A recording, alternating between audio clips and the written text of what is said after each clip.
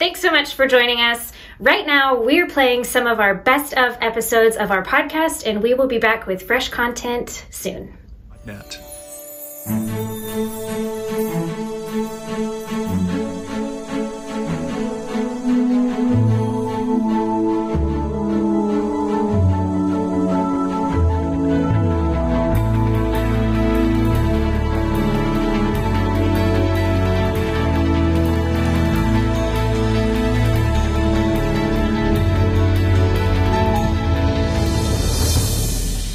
Good morning and welcome to Auburn United Methodist Church. We're grateful for you joining us for conversations on this Sunday morning.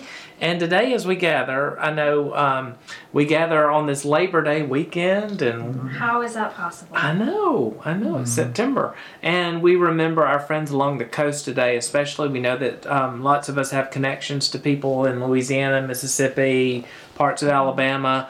And, of course, we remember, just the needs of the world. And so as we gather today, I invite us to gather in prayer. Let us pray.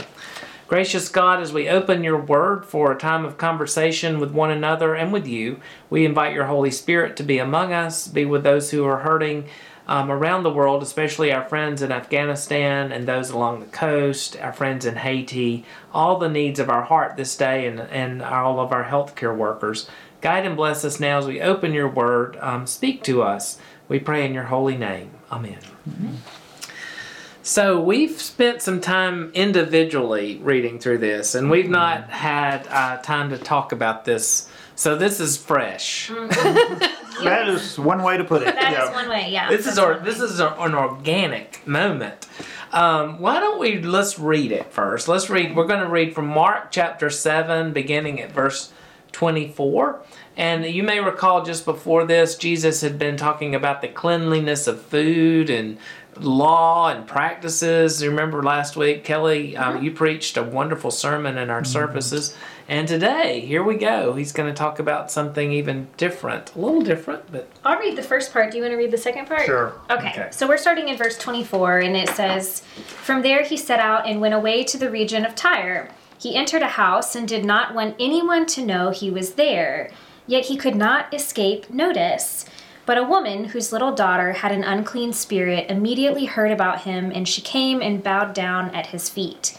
Now the woman was a Gentile of Syrophoenician origin. She begged him to cast the demon out of her daughter. He said to her, 'Let the children be fed first, for it is not fair to take the children's food and throw it to the dogs.'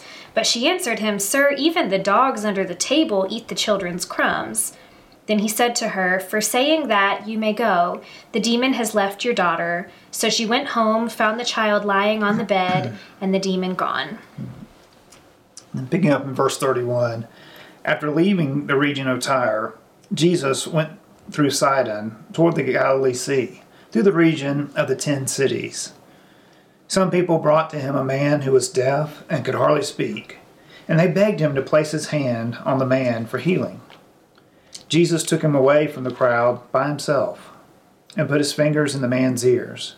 And then he spit and touched the man's tongue. Looking into heaven, Jesus sighed deeply and said, "Ephphatha," which means open up. At once his ears opened, his twisted tongue was released, and he began to speak clearly. Jesus gave the people strict orders not to tell anyone, but the more he tried to silence them, the more eagerly they shared the news. People were overcome with wonder, saying, "He does everything well. He even makes the deaf to hear and gives speech to those who can't speak." This is the word of God for the people of God. Thanks be to God.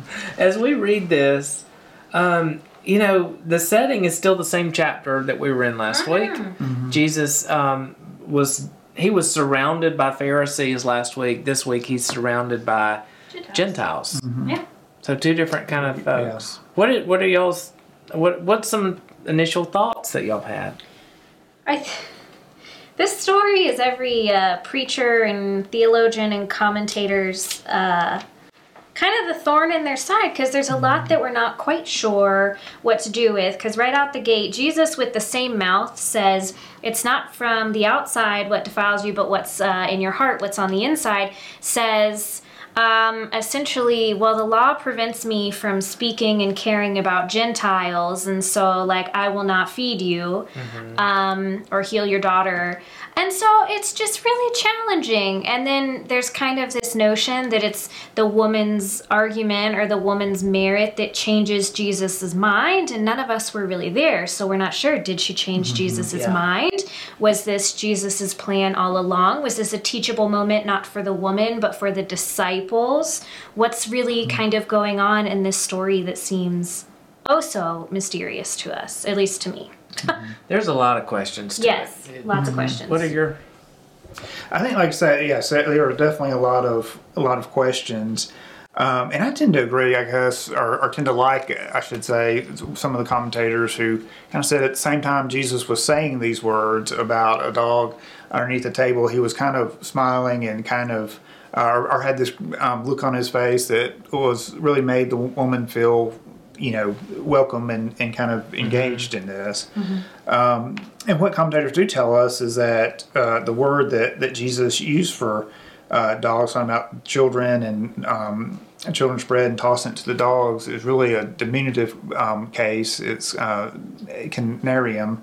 And it's not a stray dog out on the street, but it's really a house dog. And so it's almost as if Jesus was saying, you're kind of, in the house. And at the same time, Jesus didn't completely shut her out, even though it's a little bit uncomfortable to us. And again, there's a lot we don't know. But what we see is that it was kind of open door there. Yeah, it's definitely a cultural moment where he's in this culture that even a house dog then is not a house dog now. Yeah, this is 20 centuries removed from us. This is not Lolly or Florence we're talking about. No, not those sweet dogs. The thing that gets me is even before she speaks. You remember how the Pharisees surrounded Jesus last week and they were kind of secretly out to catch him?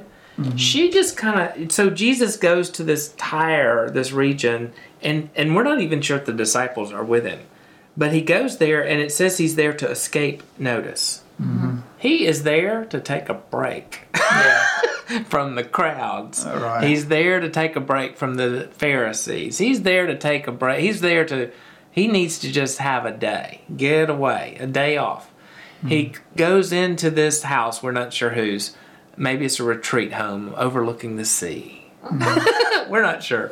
Either way, she comes in and she falls at his feet and she bows down. She does all the worshiping things that the Pharisees didn't do. Her body language says everything about how she feels about Jesus. And it says so much about an outsider who she's a woman, she's alone, she's from a different culture, different region, Syrophoenician, whatever, which is, she doesn't have the language of faith, but she shows it by her actions. To me, that just says everything.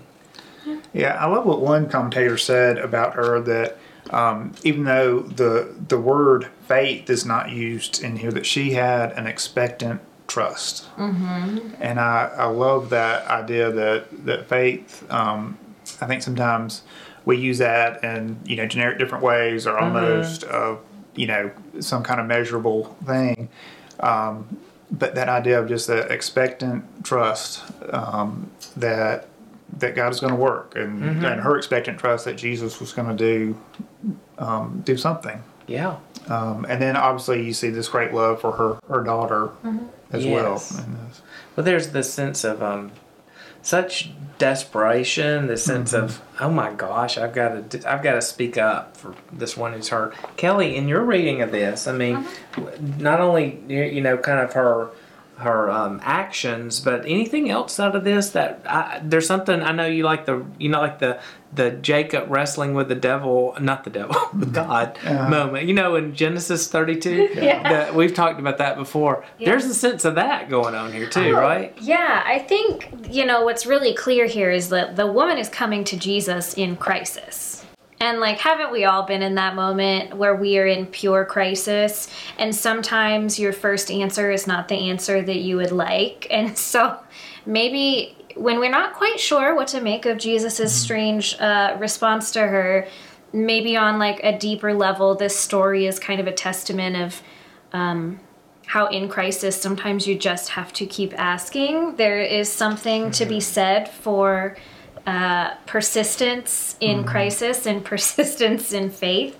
You just have to keep going, one foot in front of the other, one breath after another, that the only way to make it through something horrible, like, the sickness of your daughter or whatever crisis in life it may be, you just have to keep going, and, Jesus does do the rest eventually. Yeah. There's something powerful too, and I think what you're saying, that crisis where you just do it, you're just there. And Charles was talking about expectant hope. There's That's faith. a nice way of putting it. Yeah. He always puts it the best way. Well, and I think, when she says too, Lord, even under the table, the dogs eat the children's crumbs. That's almost like saying, God, I just trust you will give me, or Jesus, I trust you'll give me what is needed. Yeah. In that moment. And give us what we need in this moment, in this time. I think about today, folks who might be listening to us through podcast or watching us on a Sunday morning or just visiting with us at some point in their life. We all know what it's like to have a desperation moment.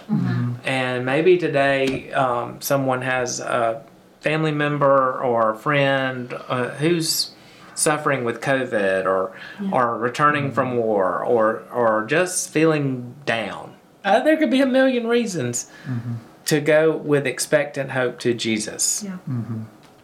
And to show up in prayer and to, fall on our knees or in our hearts to lift up our lives to Christ. And there's something powerful to me about this. As odd as this, even though we're 20 centuries removed from that culture and we don't understand the give and take of the language, there's something powerful about showing up and presenting your case and knowing that Jesus is there. Yeah.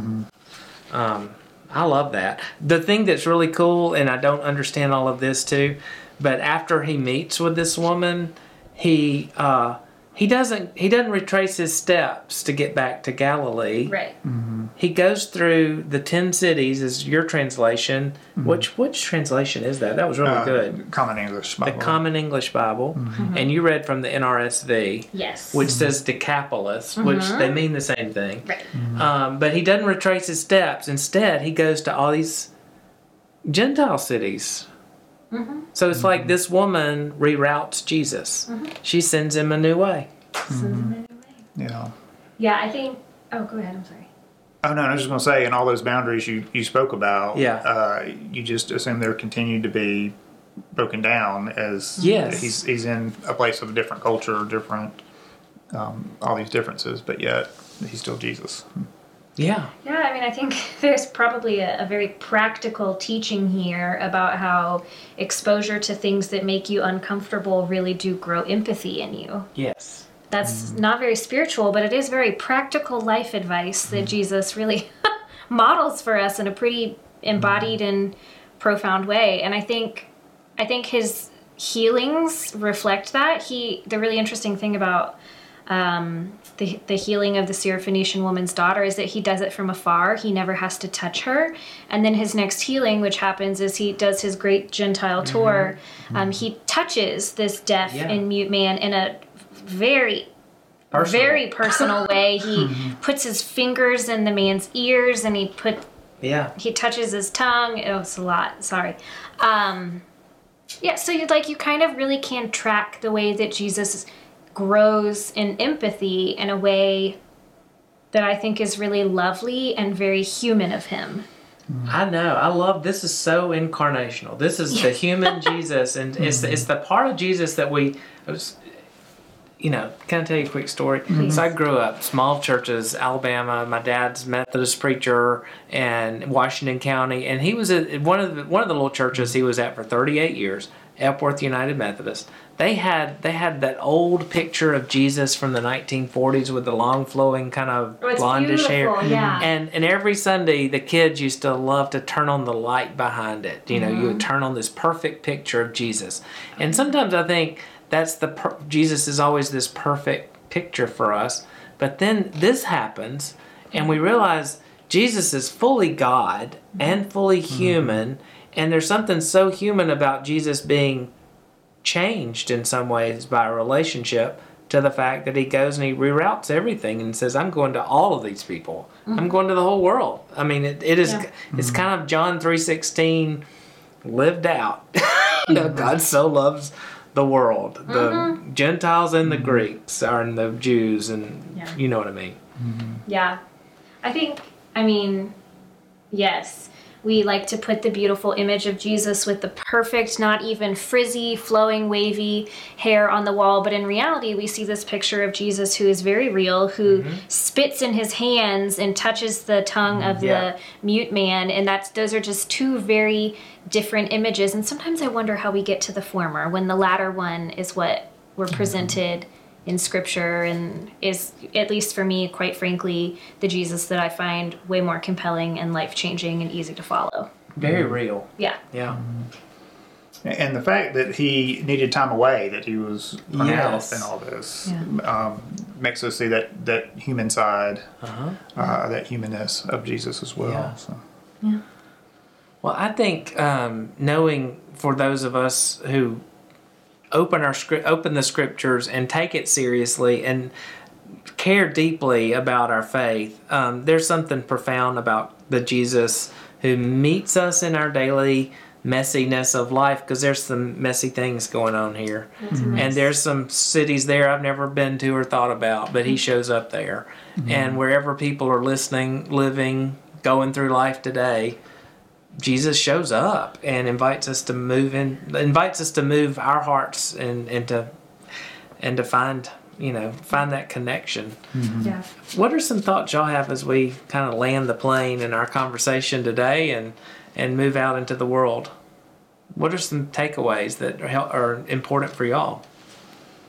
I think Jesus just seeing both of these individuals who's on the surface very different from himself and from his people and place he grew up, and yet having compassion for them and healing them and knowing seeing them as people, as human beings of people of value and worth, is a big takeaway. My mom was cleaning out her storage unit this week, and so we were all going trying to find what we want before Goodwill Salvation Army comes. And so anyway, there were these two storage things that they had in their living room, and they're just kind of cubes, and they're great to put your feet up on or sit on. There are a lot of people there, and so I told her I wanted those. And they're stained and have rusty hinges, and they look great. And so I asked her because there are a couple of antiques, and I said, well, tell me about this. And she said, well, when I found it, I sanded it, and I put linseed oil, and I stained it, and worked on the legs. And so I had this thought, because it came from a turpentine farm, or that Walter's, my stepfather's or grandparents ran. Oh my goodness. Or that's the house where it was, before Hurricane Michael. And, so I had this great, just desire to know more about these pieces that I was receiving. I had this idea that they were, bought in Pensacola, floated down Pensacola Bay, Santa Rosa Sound, Chattahoochee Bay, St. Andrews Bay, and finally arrived at Turpentine still. And so my mom talking about all she did to refinish it, and I said, well, Mom, where did it come from? And she said, Pier 1 import. It was over there by the mall on 23rd Street there in Panama City. And so I had this whole backstory. I had this image of going to the Antique Roadshow. Yeah, Hernando de Soto. I'm sure she thought. Tell me all the story. And it's Pier 1 Imports. Is, make kind of faux furniture there on 23rd Street in Panama City. But I thought about that with the story, just in the fact of I wanted to know this whole story, this whole history. And we know that these individuals, the woman, the daughter, this man, and had friends bringing that, that that people, we all have this whole story that goes on of what's happened, where we've come from. And Jesus saw the value in that. And even though we have so many questions in the scripture or so many different takes on it, I mean, that's the bottom line, is that Jesus saw value. It concludes with that in the Common English version, saying he does all things well. Mm-hmm. And that just brings such hope to us, when no matter what our stories may be, no matter what our backgrounds may be. And then it just ties in so much with Genesis 1:31, the conclusion of the creation story, that everything was supremely good, that God saw it as supremely good. So it was the idea that Jesus was about remaking things very supremely good, and that he does everything well, no matter what our story is, no matter where we come from, no matter who we are. And that is hopeful. That'll preach. Yeah, there's no topping that. Thank you, Charles. Mm-hmm. Oh, well, Kelly, have you got any last thought and a prayer for us? There is no topping that. So thank you, and thank you all for being with us this morning. We hope you'll join us for worship online in just a few minutes, but until then, let us pray. Mm-hmm. Holy God, we give you thanks for the gift of Scripture and the way your Holy Spirit teaches us about who you are and what you say. So we ask that you would keep our eyes and our ears open for you this week. In Christ's name we pray. Amen. Amen. We hope you have enjoyed this episode of Clergy Conversations with Auburn United Methodist Church. Check back next week for our next episode.